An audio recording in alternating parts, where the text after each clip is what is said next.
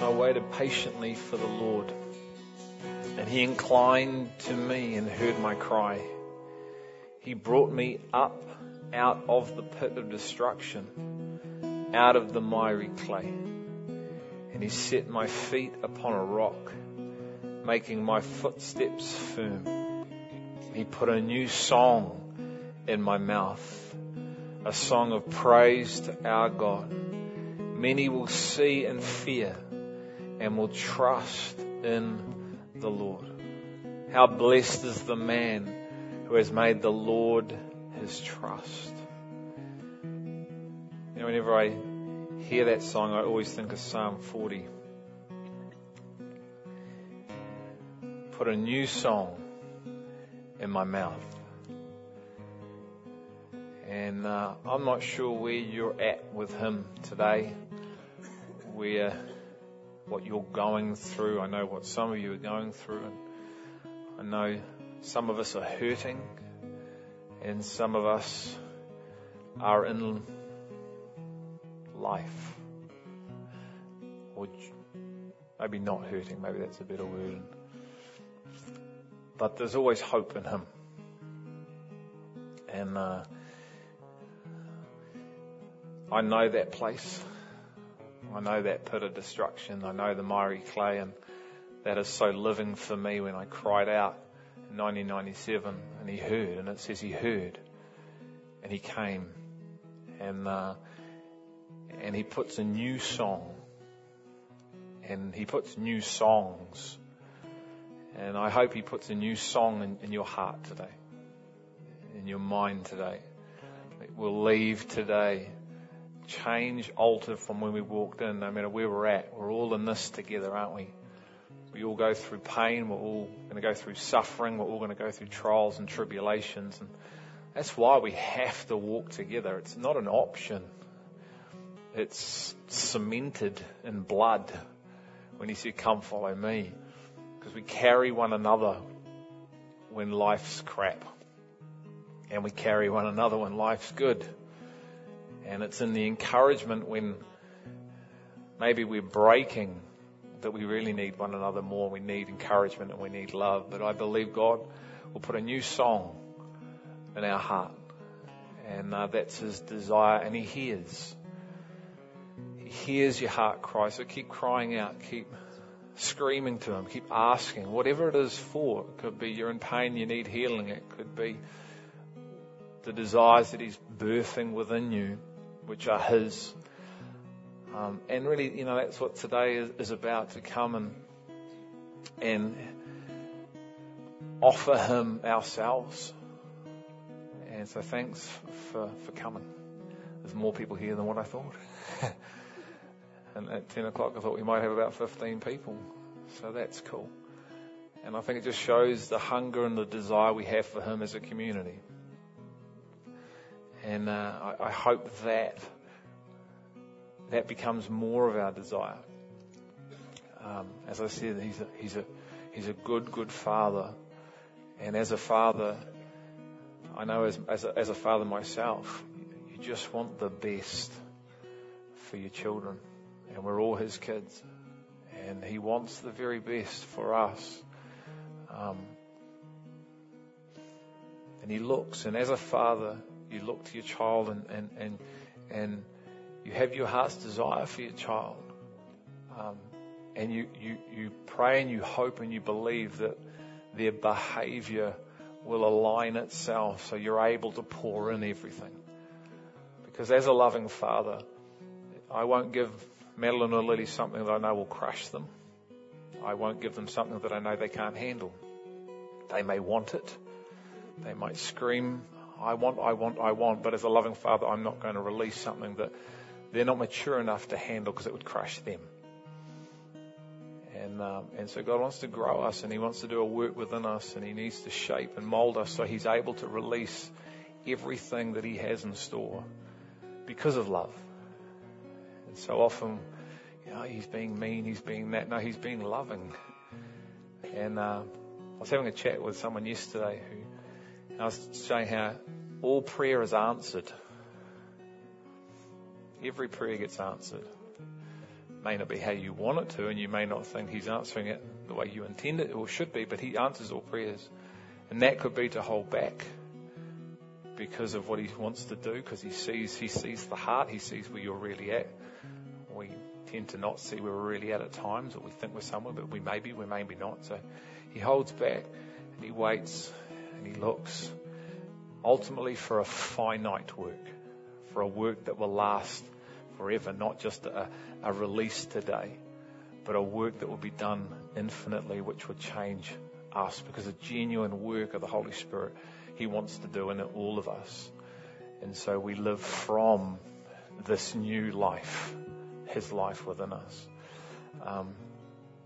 And so I just want to reiterate the purpose of the day, and then I'm going to get Chris to come and just share a scripture which he shared when we were praying upstairs before, which I feel will just be a great launching pad for the two things that I want to say. But within those two things, there's quite a bit. So why are we here? And I've just put my own words as to eat and drink of him for our own transformation. Jesus said, eat my flesh, drink my blood. If you don't do this, you have no life within you. And so I'm here to eat and drink of him. I'm going to do that through the leading of his Spirit. And so it's always weird when you say these types of things. I just want us to really relax, and I want this to be like a lounge, and we're just talking. We're just sharing. I don't want to get all preachy, whatever that is. Might get excited. But I just want us to just relax and we just come to have a feast, and throughout the day it's like, there's just an abundance of food. And so you pick as you go. Sit there and you might be like, I've had a bit. And you wait a bit, and then it could be another hour, you pick up, there's a bit of chicken or whatever. And so through the leading of him and the empowering of him, we come to eat and we come to drink of him today for change. And we're going to do that through his living word being spoken. I'm going to share some things today, just stuff he's been sharing with me and showing me.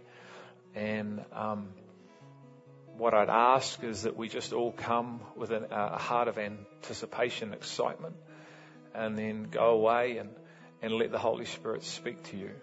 I would ask you not to write anything off that you hear today. I don't believe that, or I don't even think that, or whatever. Just let it sit, and then seek. I'm going to talk a little bit about faith, and what I'm going to share may be different to what you've heard about faith. It may be the opposite to what you've heard. And so I just ask you once again to keep an open heart and an open mind, because the Bible says that there is the word, there's the ability to hear, and then it produces faith. And Paul said, I lived my whole life in the flesh now by faith in the Son of God. So what is faith?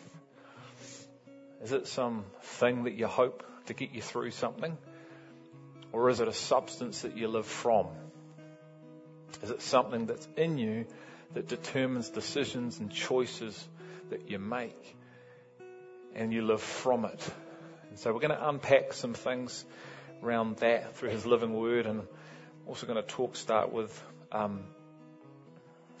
Jesus said life is more than food. And so I want to paint a picture of who we have been called to be and the life we've been called to live. And so I hope that will encourage us. I hope it doesn't shrink us. So once again, I ask you to have an open heart and an open mind, and be encouraged in the magnitude of who we're called to be and how we're called to live. Don't shrink back. Don't hear through the flesh. It's easy to say. Ask and pray right now that your spirit would hear. So spirit to spirit. So the spirit would hear. the incredibleness of who we and the lives that we've been called to live. We're going to praise and prayer. So through prayer and praise and prayer. And so, I don't know, I might speak for 5 minutes and then, all right, we're going to pray for what I just spoke. We might, in the middle, crack into a song. So just be prepared to be ready to move as we go. And feel free to, it'd be cool if we can sort of stay within this vicinity so we can just feel in one. But at the same time, just relax and chill. And I would ask at the same time that, we're going to start. So here's two little things right now. I'd love a couple of people, not now, but within 2 minutes, to come and just share just something living. We had a gathering, a discipleship all in, and I shared about bringing something. So I'd love two people to come and share what has God been showing you, teaching you, leading you in. So be prepared for that. At the start, at the end, in the middle, as he leads, because he's going to lead it. So we've got a framework, and I've got some one-liners and some scriptures. I want him to speak. I want him to speak just through. I don't want to get in the way. Transformation through our fellowship or union with him and one another. So not fellowship as in going eating food, that's relationship building, but fellowship, having union of the Spirit with him and one another, and being one as Jesus prayed. The breaking of bread, we started doing that, we might do it again. And as I said, the building of relationship with one another. So, who wants to come? I need a microphone. Sorry, Chris. I threw you out and threw you back in. A couple of people, maybe a male and a female. Just want to come and just share, just from the journey that we've been on, what he's showing you. What's he speaking to you about? You may not be in that yet, but he's talking to you. He's showing you some things. He wants you to seek him on certain things. Can't be an elder either.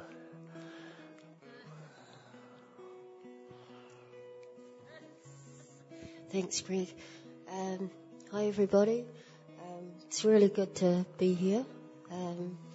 And I've had a very strong sense lately that God's forming the church, the body of Christ on the whole, into a real unit where nobody can get away, and it's so solidly stuck together by Holy Spirit's love and peace and joy that we have no choice but to, like the scripture says, it says to cast all of our cares onto the Lord, for he cares for us. And earlier on in the year, I was living with an Ethiopian couple, and the lady, she gave me a scripture, and this is how it goes. I think this will really encourage you. It says, it's from 1 Peter 5:10, and it says, "But the God of all grace, who has called us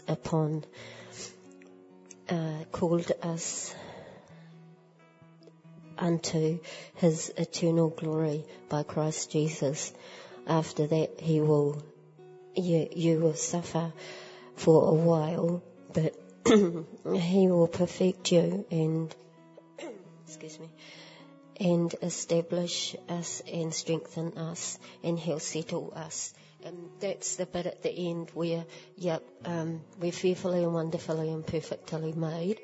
But when he settles us within our own unit and how he's stuck us all together so closely, this is just what I feel I wanted to share, because even when trials come, like Greg said, we can stand and lean on each other. That's a primo time to actually be sort of kind of like a bit wobbly and sort of like wobble out of the bit that Holy Spirit's got you stuck into the unit of Christ. So, just let's cast all our cares onto the Lord, for he cares for us, and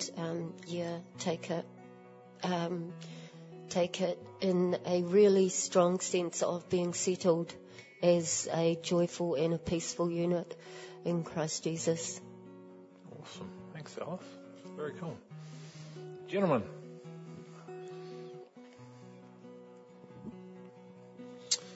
I don't do this much, so bear with me. A while ago, Greg sent out an email about the new furnace that's going to happen, about prayer. And our God says to us, we must pray constantly. And it just hit me. It just hit me, where it hits you. And our Father just started talking to me. He said to me, if we don't pray constantly, then we don't declare our dependence on Him. And He wants us to be so dependent upon Him that we will pray constantly. God says to us, He gives us a choice. He says, choose therefore life or death. We only have choice. We have no control over our lives. The only control is where we're going at the end of the day.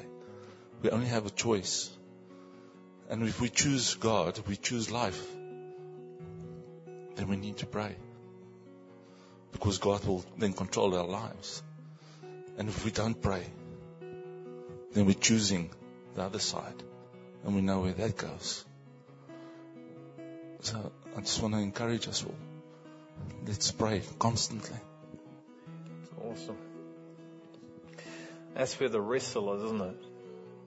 Right there, because I think what I'm going to share today, requires prayer because it requires a seeking, which requires God to unlock the reality, the revelation of something. And so that's the enormity. So if we're not moving towards that realm, then we're stuck in our own lives. And we're consumed and being consumed with our lives. And that's what I want to unpack. But Chris, just come and share the word that God gave you. And this really, as he read it out, so it's just beautiful. So listen and hear. Hear what the Lord's saying. So this morning I was just spent some time with him and just asked him what he would say. And I was just so blown away that he does speak. Like, it just blows me away, and I'm really thankful that we have this living word that he'll bring. This is just straight out of Psalm 145. He says, "The Lord upholds all who fall and raises up all who are bowed down. The eyes of all look expectantly to you, and you give them their food in due season. You open your hand and satisfy the desire of every living thing. The Lord is righteous in all his ways, gracious in all his works. The Lord is near to all who call upon him, in truth. He will fulfill the desire of those who fear him. He also will hear their cry and save them. The Lord preserves all who love him." And the bit that really spoke to me about that was that he gives food in due season. He opens his hand and satisfies the desire of every living thing. And it makes me look from my own ability or perceived ability to his sufficiency, to who it is that he is, and how there's no lack in him but abundance, and this ability to supply according to our desire. I'll just read it, something from Psalm 107 that goes with that he sort of built on it with. And it says, and I'm paraphrasing or jumping a few verses here, but it says, "Oh, give thanks to the Lord, for he is good, for his mercy endures forever. Let the redeemed of the Lord say so.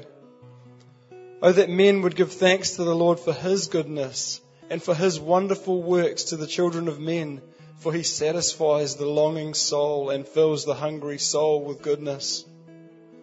Oh, that men would give thanks to the Lord for his goodness and for his wonderful works to the children of men, for he has broken the gates of bronze and cut the bars of iron in two. Oh, that men would give thanks to the Lord for his goodness and for his wonderful works to the children of men. Let them sacrifice the sacrifices of thanksgiving and declare his works with rejoicing. Oh, that men would give thanks to the Lord for his goodness and for his wonderful works to the children of men. Let them exalt him also in the assembly of the people and praise him in the company of the elders. He turns a wilderness into pools of water and dry land into water springs. There he makes the hungry dwell, that they may establish a city for a dwelling place, and sow fields and plant vineyards, that they may yield a fruitful harvest. He also blesses them, and they multiply greatly, and he does not let their cattle decrease. Now, I know most of us don't have cattle or vineyards, but it's just talking about provision and supply. And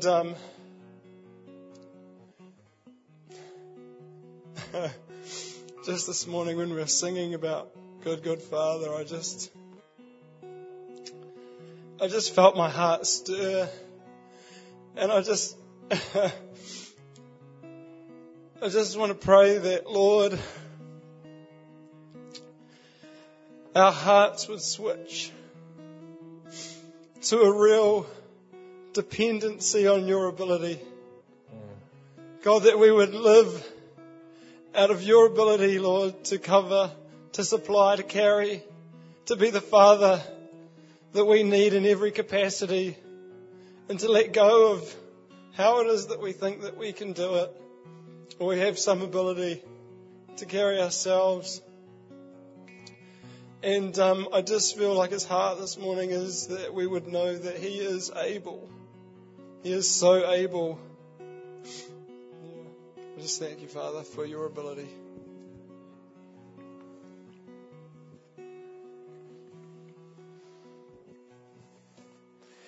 I think, and just I want to just follow on with just what Chris shared there, because I think everything we hear, what I don't want you to do is to race away and try and figure out how you're going to come into it. Because that's our natural mode of operating. We are so wired to do and to figure out how we come into this dimension of truth. And we set our course and we try and figure it out in our flesh. And we get nowhere. We get frustrated. We get disillusioned. And we feel like quitting, and because there's no life in it, and but we can spend our whole lives living like that, and so we're always outside of the reality that we're supposed to be inside, because we are so outcome driven, and unfortunately that's just the way it is.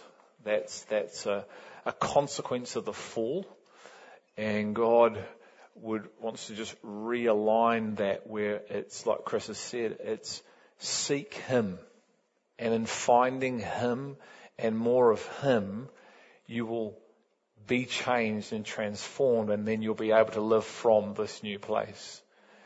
You don't go on a journey to figure out how you are going to do it. There are how-tos, but they are spiritual how-tos, and the challenge is we need to hear the spiritual how-to, not hear through a flesh model and hear the wrong how-to. So the how-to is ask, seek, and knock. That sounds foolishness to us from the flesh, but that's the spiritual how-to. And we go, no, there has to be more to it than that. No, there's not.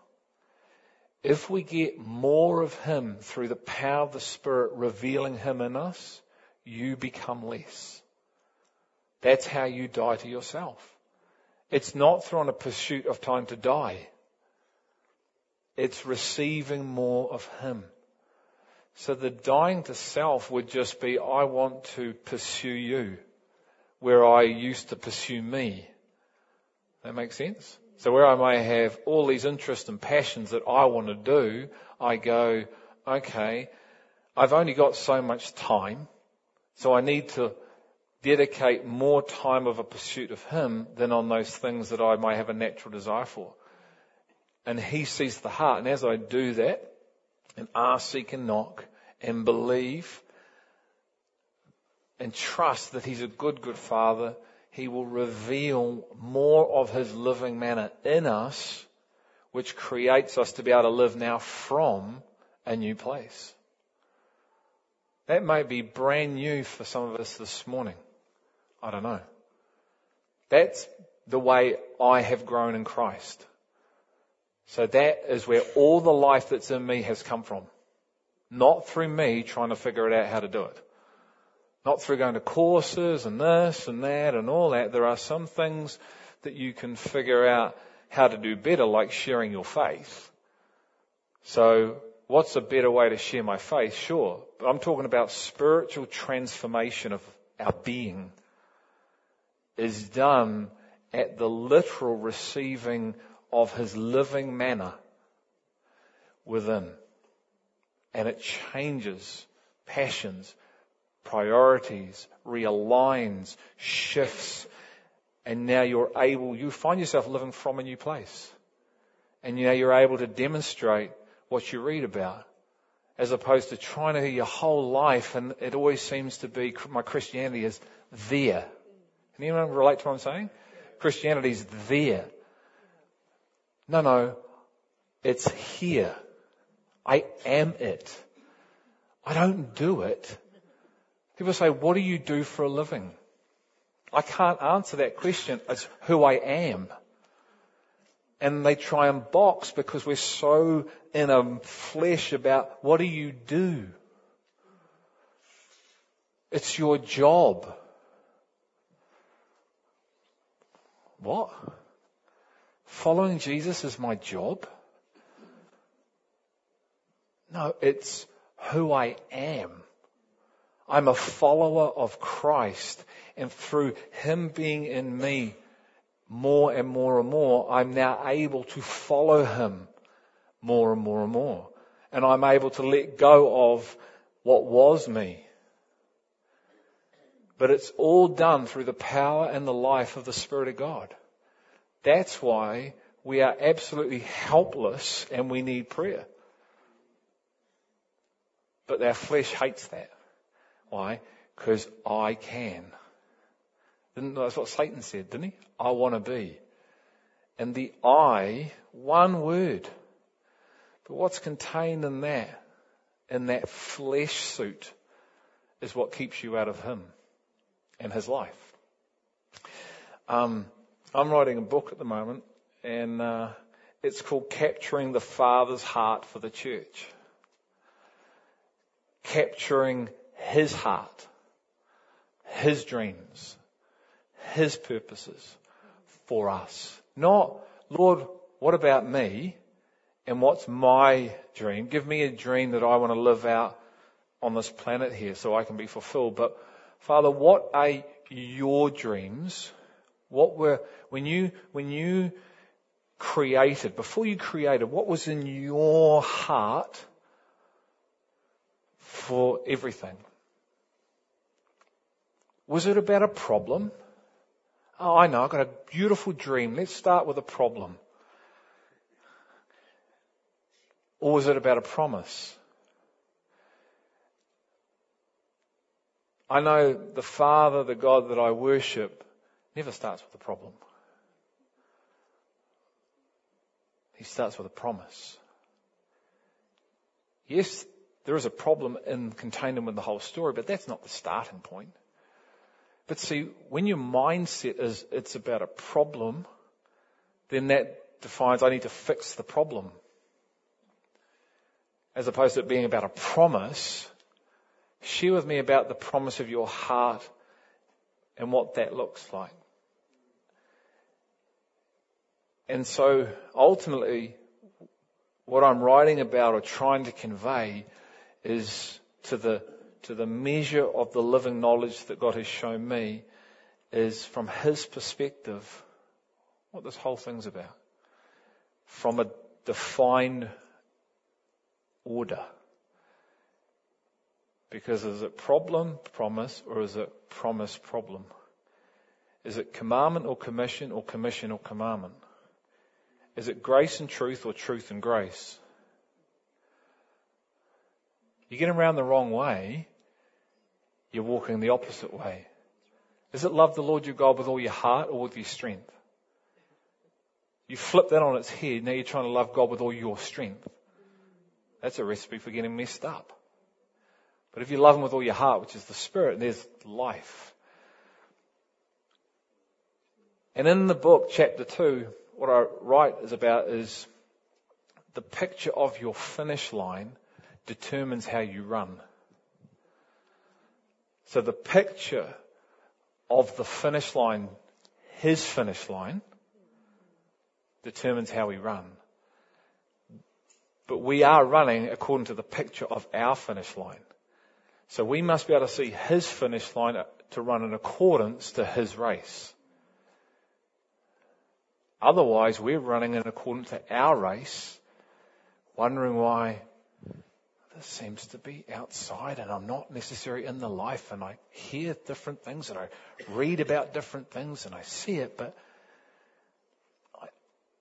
it seems to be void of me.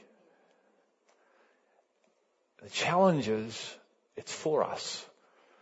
And so like we've been talking about, there is only one way in which we come into life.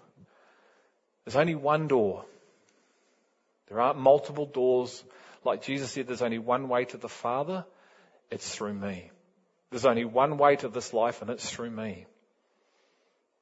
Not your ability and your ways to try and get to me. And ultimately that's the wrestle, and so that the whole chapter in that is about seeing from His perspective and running from His perspective. Because like I said, if you only see 100 meters down the track, then you're going to build your life in accordance to 100 meters. That's why a 100-meter athlete looks different to a marathon runner. They eat different food. They have different training programs. They have different strengths. They do different weight training exercises. They physically look different most of the time. Sprinters are built like rugby players. They're massive, muscular, fast, quick, powerful. Marathon runners tend to be a bit more wiry, a bit more leaner. They need different things. But both are running.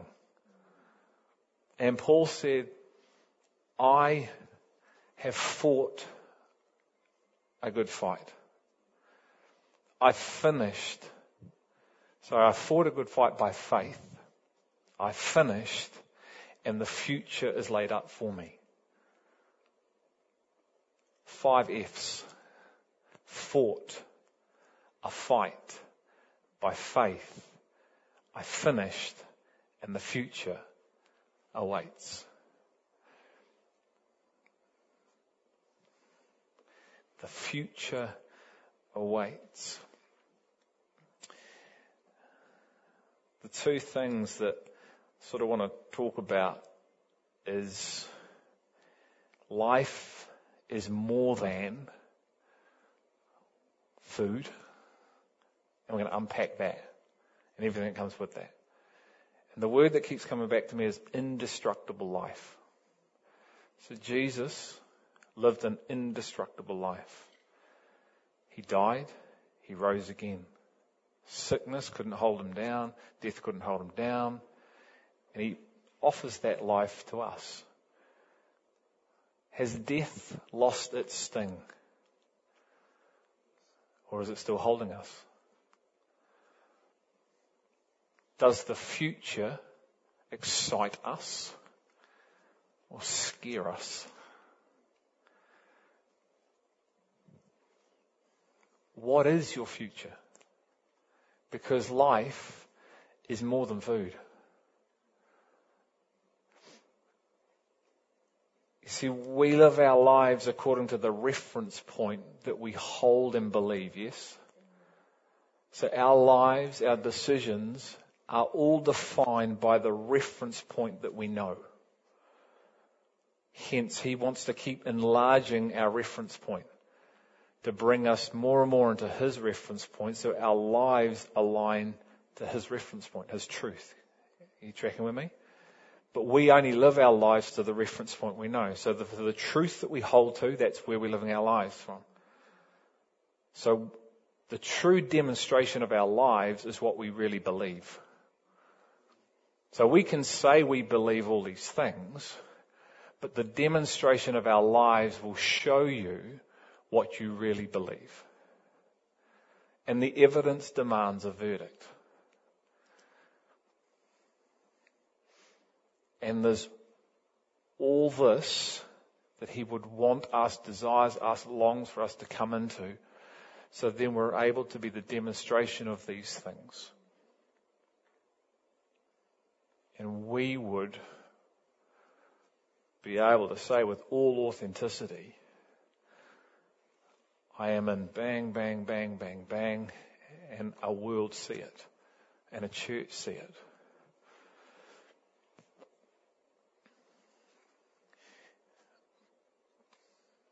But so much of that reality requires receiving new manna, living food. That's why we're going to look at a certain kind of speaking or a preaching has to come forth. And I'm not talking about just like from this. I'm talking about one-on-one when we're in our 12. When we're in communities like this, like when we get together as one-on-one and 1 and 3, is there living manna going across the table? Is it stale brown bread or is it succulent bread? Do we sense and feel and know and walk out of a one-on-one or a 1 and 3 or a get-together feeling absolutely edified and encouraged and I just had a feed. I had a feed. I don't need physical food. I just got fed because I've received living food. Man cannot live on bread alone, but every word that proceeds out of the mouth of the Father. This is the interaction we are to have when we come together now, when we come together during the week, when we come together, whenever the body of Christ comes together and he is with, the feast is on. But we have to be in that position. We have to be living from that place. It's not enough just to be there positionally. We have to be there experimentally. God wants us to experience his love, doesn't he? Experience his truth, to know it. I love that song. I found your love in the open field. It's more than words and it's more than good ideas. It's more than man's theories. It's more than man's stuff. It's more than man's ways. It sounds all great. It sounds flashy. Does it have substance and life, and is it changing the church? Because if it's not, then it's probably not him. Even there's so much scriptures in relation to that. Don't be taken with delusive arguments and men that come and they come thinking they've got all this great stuff, but then there's not the demonstration of it. It's void of life. And so I hope that our reference point shifts today. I hope that Spirit which was going to speak through me and my spirit which has been revealed living manna, as it speaks, your spirit will capture it. And spirit to spirit we will communicate and receive. Paul said, I speak of the things that are freely given because it's been revealed to me. So not only do we need to speak things being revealed, we need to be able to hear the things being revealed. Because once again, they're two operating systems. An operating system of the flesh, who hears through the lens and the filter of the flesh, will never hear what the Spirit is saying. It will hear the opposite. And then it will move away from the position of the Spirit. Because the Spirit and the flesh are in opposition to one another, Galatians. Is that cool? So the two things, indestructible life in Christ and faith. And really, everything is interlocked. So everything really is interlocked and comes back to Him. All right. So let's just go to Matthew 6. And this is where we're going to start. And, as I said, we might get through, we might not get through. See it as a process today and not an event. And everything is going to be recorded as well. So we'll go from there. But Father, I pray you would enlarge the picture of our finish line. I pray, God, that we would see as you see. I pray we would hear as you hear. I pray that the Spirit that you've put in us, Father, would hear and see. Lord, I pray that as I declare what you're showing me, this living realm, this living manner, Father, help us to receive, help me to speak it in a way that makes, that's clear, Father. And I pray we would wrestle for a reality, and we would not let our current reality get in the way of our new one.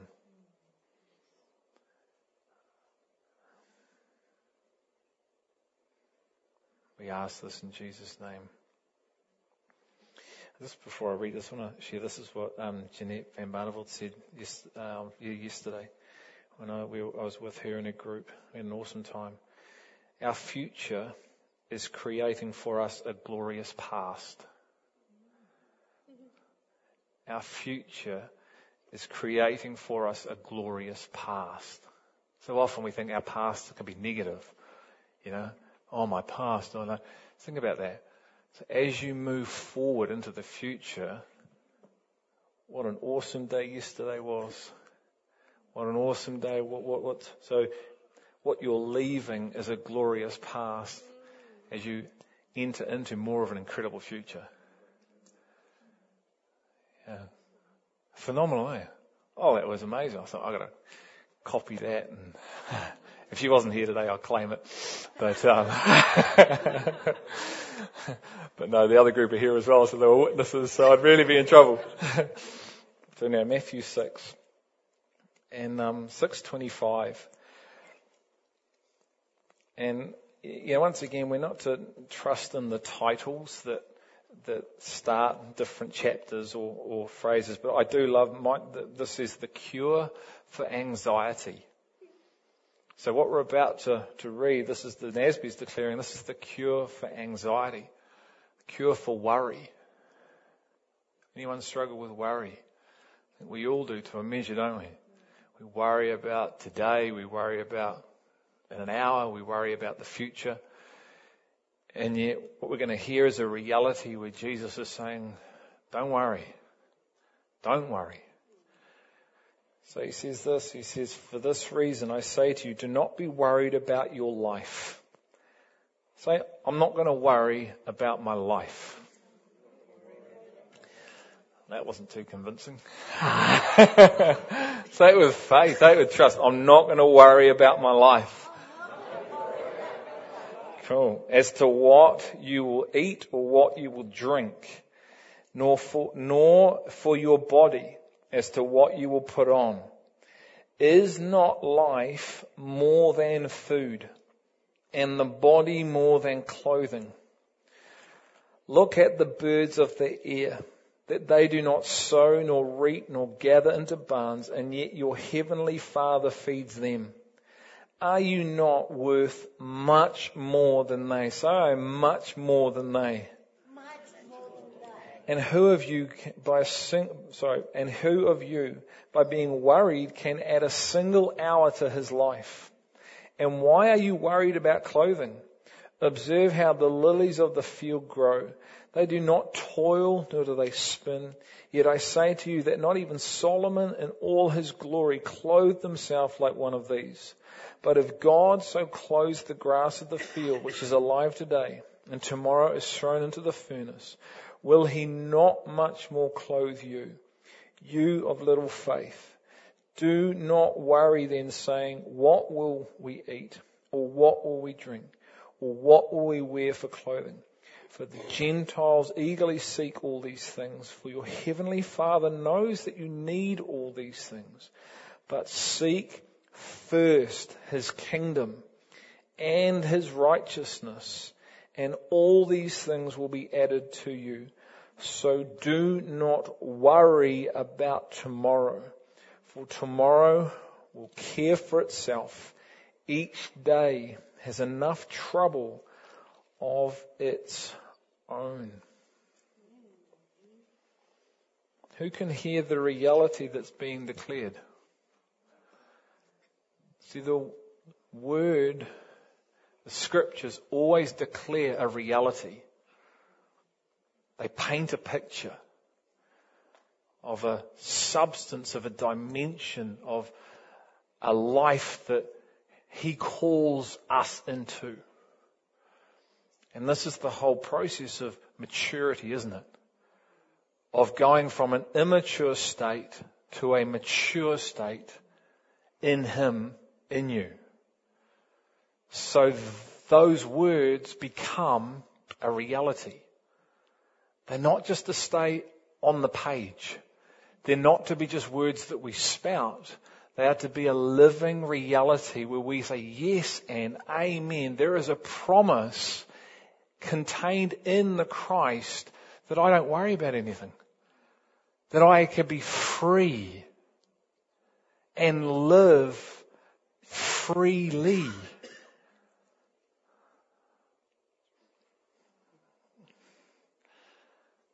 That's huge. It's awesome.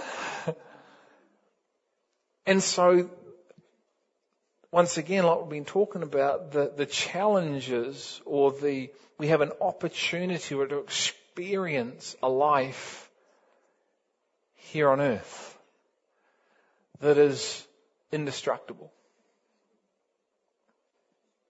That is so set apart from the world, the flesh, the operating systems. The Bible says that we are called to be a royal priesthood, set apart, a holy nation, a consecrated people who offer up spiritual sacrifices holy to the Lord, that live like the Son lived.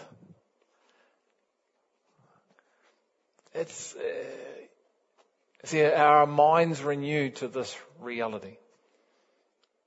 And so he says this, and I'm just going to break this down. For this reason I say to you, do not be worried about your life.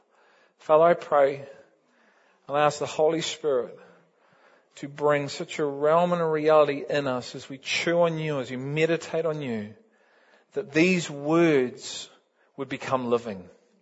These words of life would become our life. The words that are contained in this book called the Bible, your living scripture, yourself on print, on ink, would become more and more our reality, that we would live from your reality because you're a good, good Father and we have been adopted into your family. We have the Spirit that your Son had to bring us and lead us into this reality of life. So help us, Lord. Strengthen us today to believe and receive and accept who you are calling us to be. Not who we think we are, not who we've maybe believed we are, but who you say we are and the life you call us to experience now. As to what you will eat or what you will drink, nor for your body as to what you will put on. See, I'm glad he talked about clothing and not physically trying to look fit, because then that would apply to me. And I can still go to the gym.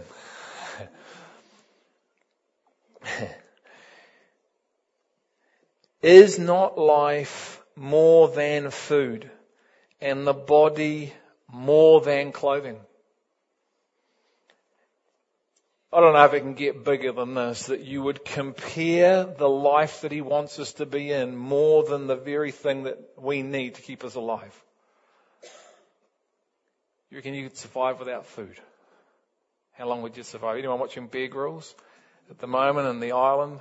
It's quite a cool program, and we were watching the other night, and these guys have gone like 15 or 18 days without real sort of food. They had water. And they're getting skinnier and skinnier, and everything's starting to fall apart. And Jesus is saying here, our lives are way more than food. Way more than the substance that we all need. More than water. More than the basic commodities of life are our lives. More than these things that you wear, and yet we spend more time worrying about whether our phones are going to upgrade to the ISO 9. Because Danielle and my phone crashed. And in our house, you'd have seen what happened. Oh my goodness, I can't email, I can't text, I've lost all the contacts, and all of a sudden what was a peaceful home has now become World War V. Oh, how are we going to communicate? Oh, we could talk. That'd be a funny thing, wouldn't it? You could get on the dial-up. Hi. And we spend more time worrying about stuff that some people don't even know what it's like to have. You go and smell and taste Cambodia, and you'll have something to worry about. And he's saying even that. So he would say the same message to them. Imagine saying that to someone who doesn't have food, that life is more than food. Doesn't sound that flash to someone who's maybe starving, does it? But there is a reality, there is a realm in the Spirit, in God, that Jesus declares as his own. And he longs and he waits and he believes and he hopes all things and he endures all things. So we, his people, would come into his realm and then be able to live from his realm, which ultimately brings glory to the Father, brings incredible life to you and I, and a lost world sees God in the church. Imagine going into your workplace. You know what? Life is more than food. And demonstrating that, seeing that life outworked. Who are you people? You're a peculiar bunch, aren't you? And one of the things we were talking about yesterday was, I can share with Christine, was sharing about a couple that she knew that lived in Fiji, and the things that the things that they didn't have a desire for.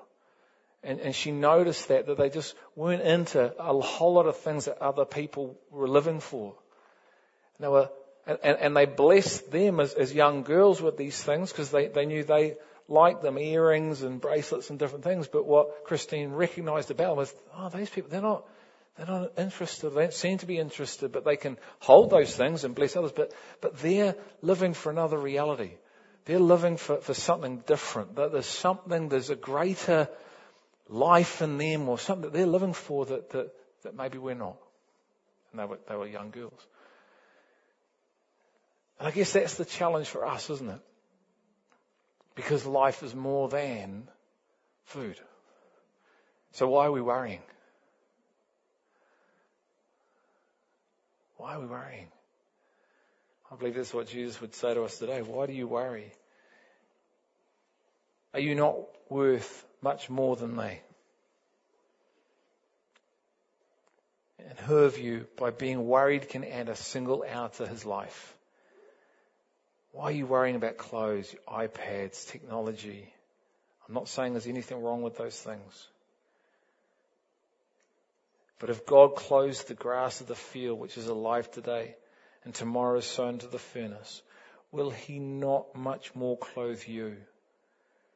Do not worry then, saying, what will we eat? And what will we drink? What will we wear? You know, there are good questions and there are dumb questions. And the dumb questions are those. But there are good questions that we should be asking. You see, it's like, and I've said this before with the disciples, but one of the things they did really well when Jesus said to them, come follow me, is they didn't ask him a whole lot of questions. See, when you worry about life, you need answers before you move. What's it going to be like when we get there? Because I'm going to decide whether I actually come or not. We do this, we do it here. You know? If I can say it, we do it here.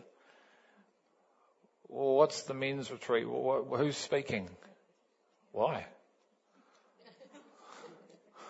Well, I want to know whether it's worth my time. Whether you're bringing in the big guns. Oh, Jesus is going to be speaking. Is he big enough for you? Oh.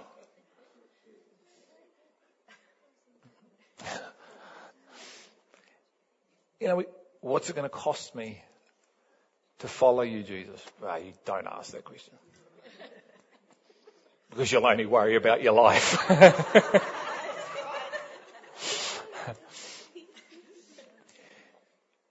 And so there are good questions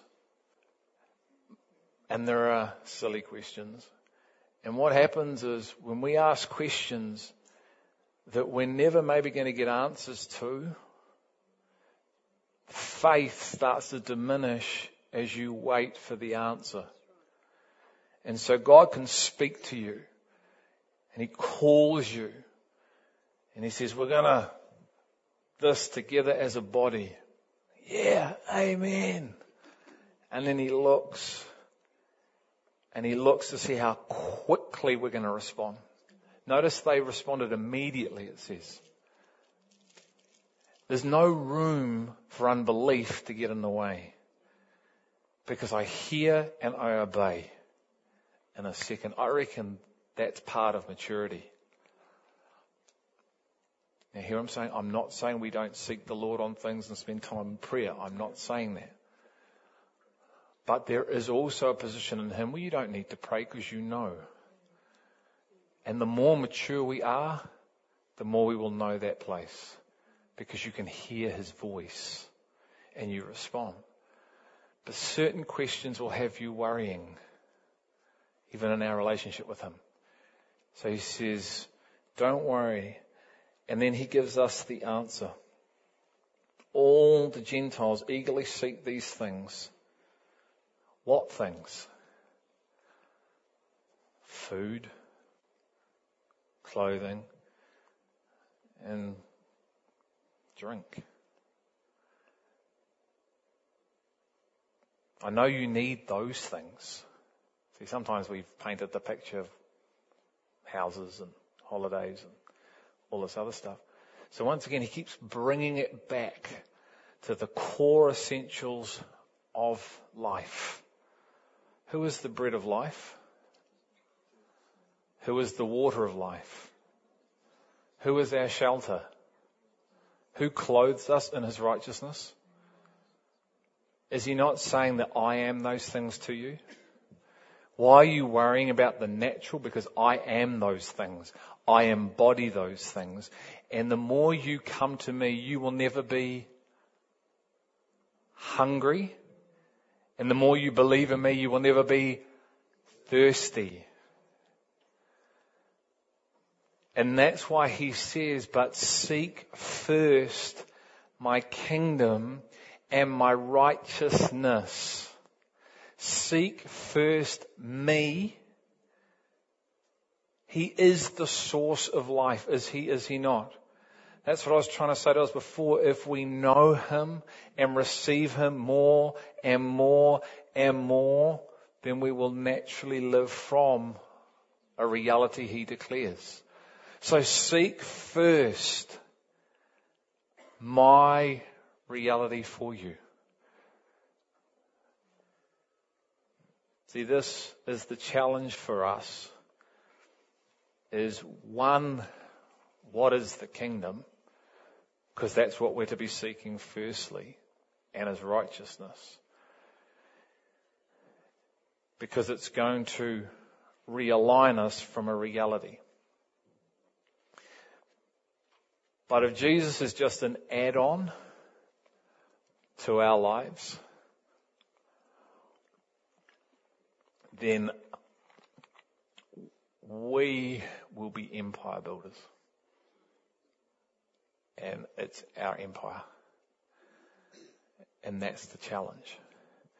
Because what happens is, He's saying, before you get married, have kids, think about careers, sport, all these things that are contained within life,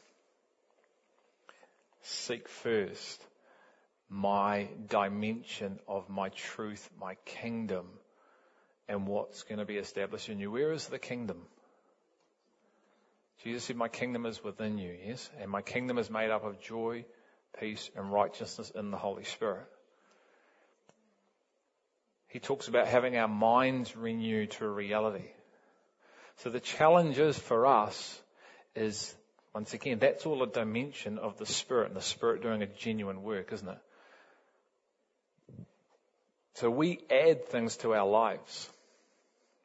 I get married, I have children, I get a house, I get a mortgage, I get cars, I got holidays, I got all these things that I'm adding to my life. And I'm wondering why I'm struggling with and worrying about all these things. There's nothing wrong with those things. Everything is from God, yes? Everything is from Him. So there's nothing wrong with getting married. There's nothing wrong with having children. There's nothing wrong with having stuff. But if those things aren't defined through the kingdom lens, then they're binding me and holding me, and I'm going to worry about them. Do you believe it's possible to have all those things and to be in His position on those things and live in an accordance to those things so you are free of those things, yet still connected? Okay, so I'm not saying, oh well, I'm married but I'm going after the kingdom. See you, Danny. See you, kids. Fend for yourself. Not saying any of that. What I'm saying is, as we seek first the kingdom, His domain, His living manna being poured more into us, it realigns and reshapes how you view all those things. Yeah? Let's come over to John. I want to show you something in John. John. I think it might be John 18. John 18:33. John 18:33. So this is Jesus before Pilate. John 18:33. Therefore Pilate entered again into the praetorium and summoned Jesus and said to him, "Are you the King of the Jews?" Jesus answered, "Are you saying this on your own initiative, or did others tell you about me?" Pilate answered, "I am not a Jew, am I? Your own nation and chief priest delivered you to me. What have you done?" Jesus answered, "My kingdom is not of this world. If my kingdom were of this world, then my servants would be fighting so that I would not be handed over to the Jews. But as it is, my kingdom is not of this realm." Therefore Pilate said to him, "So you are a king?" Jesus answered, "You say correctly that I am a king. For this I have been born, and for this I have come into the world, to testify to the truth. Everyone who is of the truth hears my voice. Key words here when Jesus starts talking about my kingdom is not of this realm. So my domain, future, now, is not of this system, this world. If it was, look what would happen. My buddies would come and they would rescue me right now. But I'm living from another standard. I'm living from a greater reality. I'm living from the kingdom, my Father's ways. And I'm able to demonstrate them to you. So he's saying, seek first my ways. Seek first the way I see things. Seek first and view all those things through my lens. And then you won't worry. Because you're holding them all differently. Holding them way too tight. Why? Because you've entrusted your heart to man. And Jesus said, I'm not entrusting my heart to man, for I know what is in man. But we do it. Why? Because the kingdom isn't being established within us to the fullness that he wants it to. His ways, his thoughts, his domain, his rulership, his love, his joy, his peace.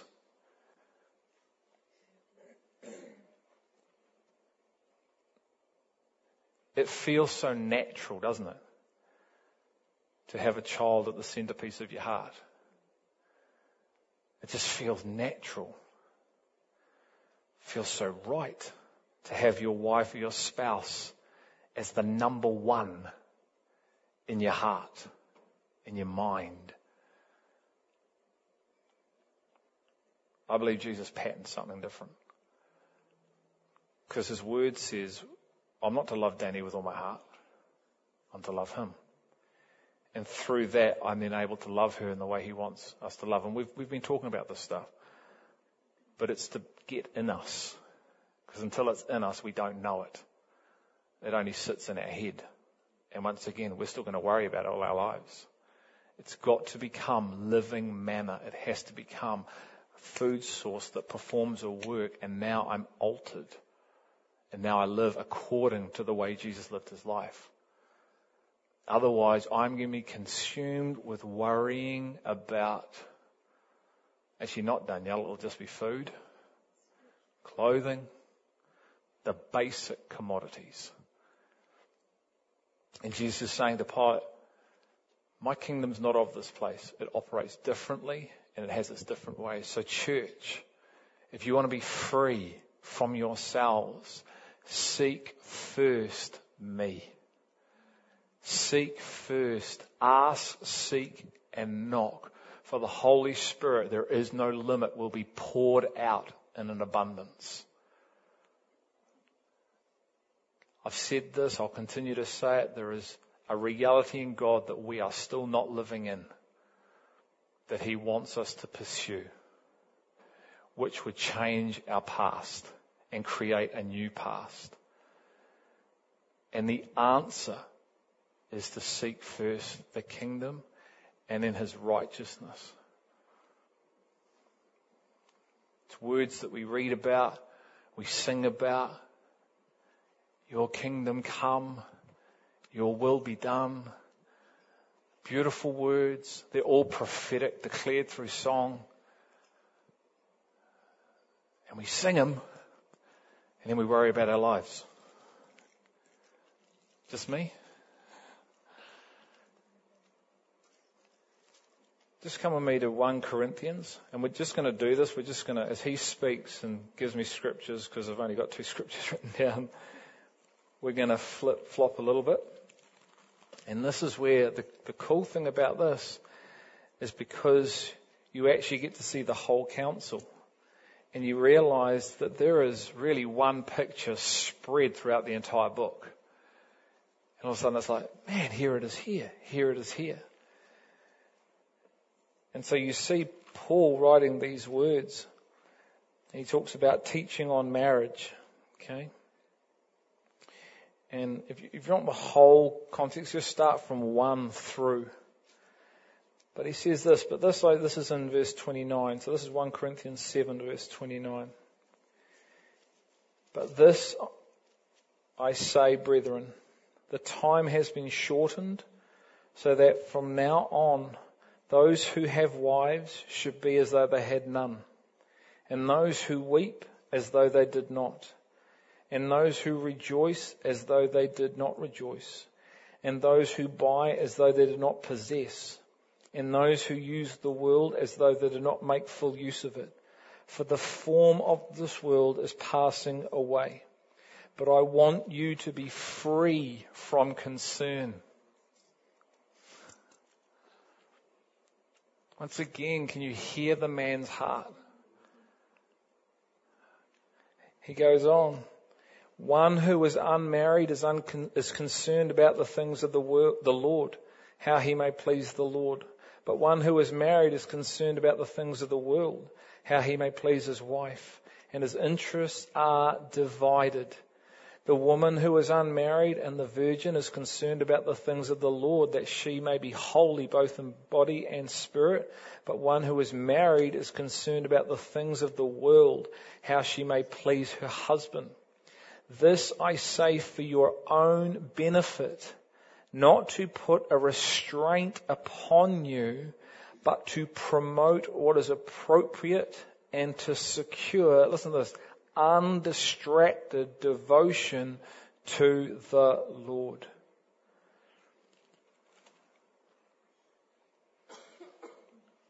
See, once again, there is nothing wrong, and he is not saying go get a divorce, and he is not saying to throw all these things away. What he is saying is be aware that these things, times are short. They always have been. Okay? So the times have always been short. We say, it's going to happen tomorrow, so we all better get ready. It's either happening in your life or it's not. And we have to be preparing. And he's saying, times are short, guys. There's a reality. Undistracted devotion to the Lord. He says in 2 Corinthians 11, verses 1 to about 7, where Paul says this. He says, Corinthians, I am afraid that you have been deceived in your minds from the simplicity and the purity of devotion to the Christ. I want you to be free. And although there is nothing wrong with all these things that I have listed, if we have our heart and our mind entangled in them, we will worry. We will worry about money. We will worry about our health. We will worry about our future. We will worry about all the things, and we're not living for the life that we have been called to live for. Our eyes will be firmly fixed here. And this is all we will see here. And we will be consumed with our lives. Our lives will consume us. And yet there is a life of freedom to be found and consumed in Him. And Paul is warning the Corinthians, and I believe he was warning to us today, and saying, where is our hearts? Where are our affections? Where are our devotions? Who have you entrusted your heart to? Who have you given your heart to? What have you got your identity in? Who do you have your identity in? Because I want you to be free. And I don't want you to worry. Because see the birds? They look free. But the way they fly and the way they sing to me, are you as free as that? They don't store up for themselves because they know I provide. Look at the lilies of the field. Look at the way I clothe them, and yet one day they are crushed and they come to life again. But we're still worried about how we're going to get the next thing. Not even what we have today. I need the iOS. What is it? The iPhone 6. Why? Oh, because it's bigger. So, it's cooler. You can do all these things. Do you want to be free from life? Oh, that'd be nice, but seek first. That is the cure to anxiety and worry. And so once again, I'm going to pray now and we're going to go to lunch. Time flies.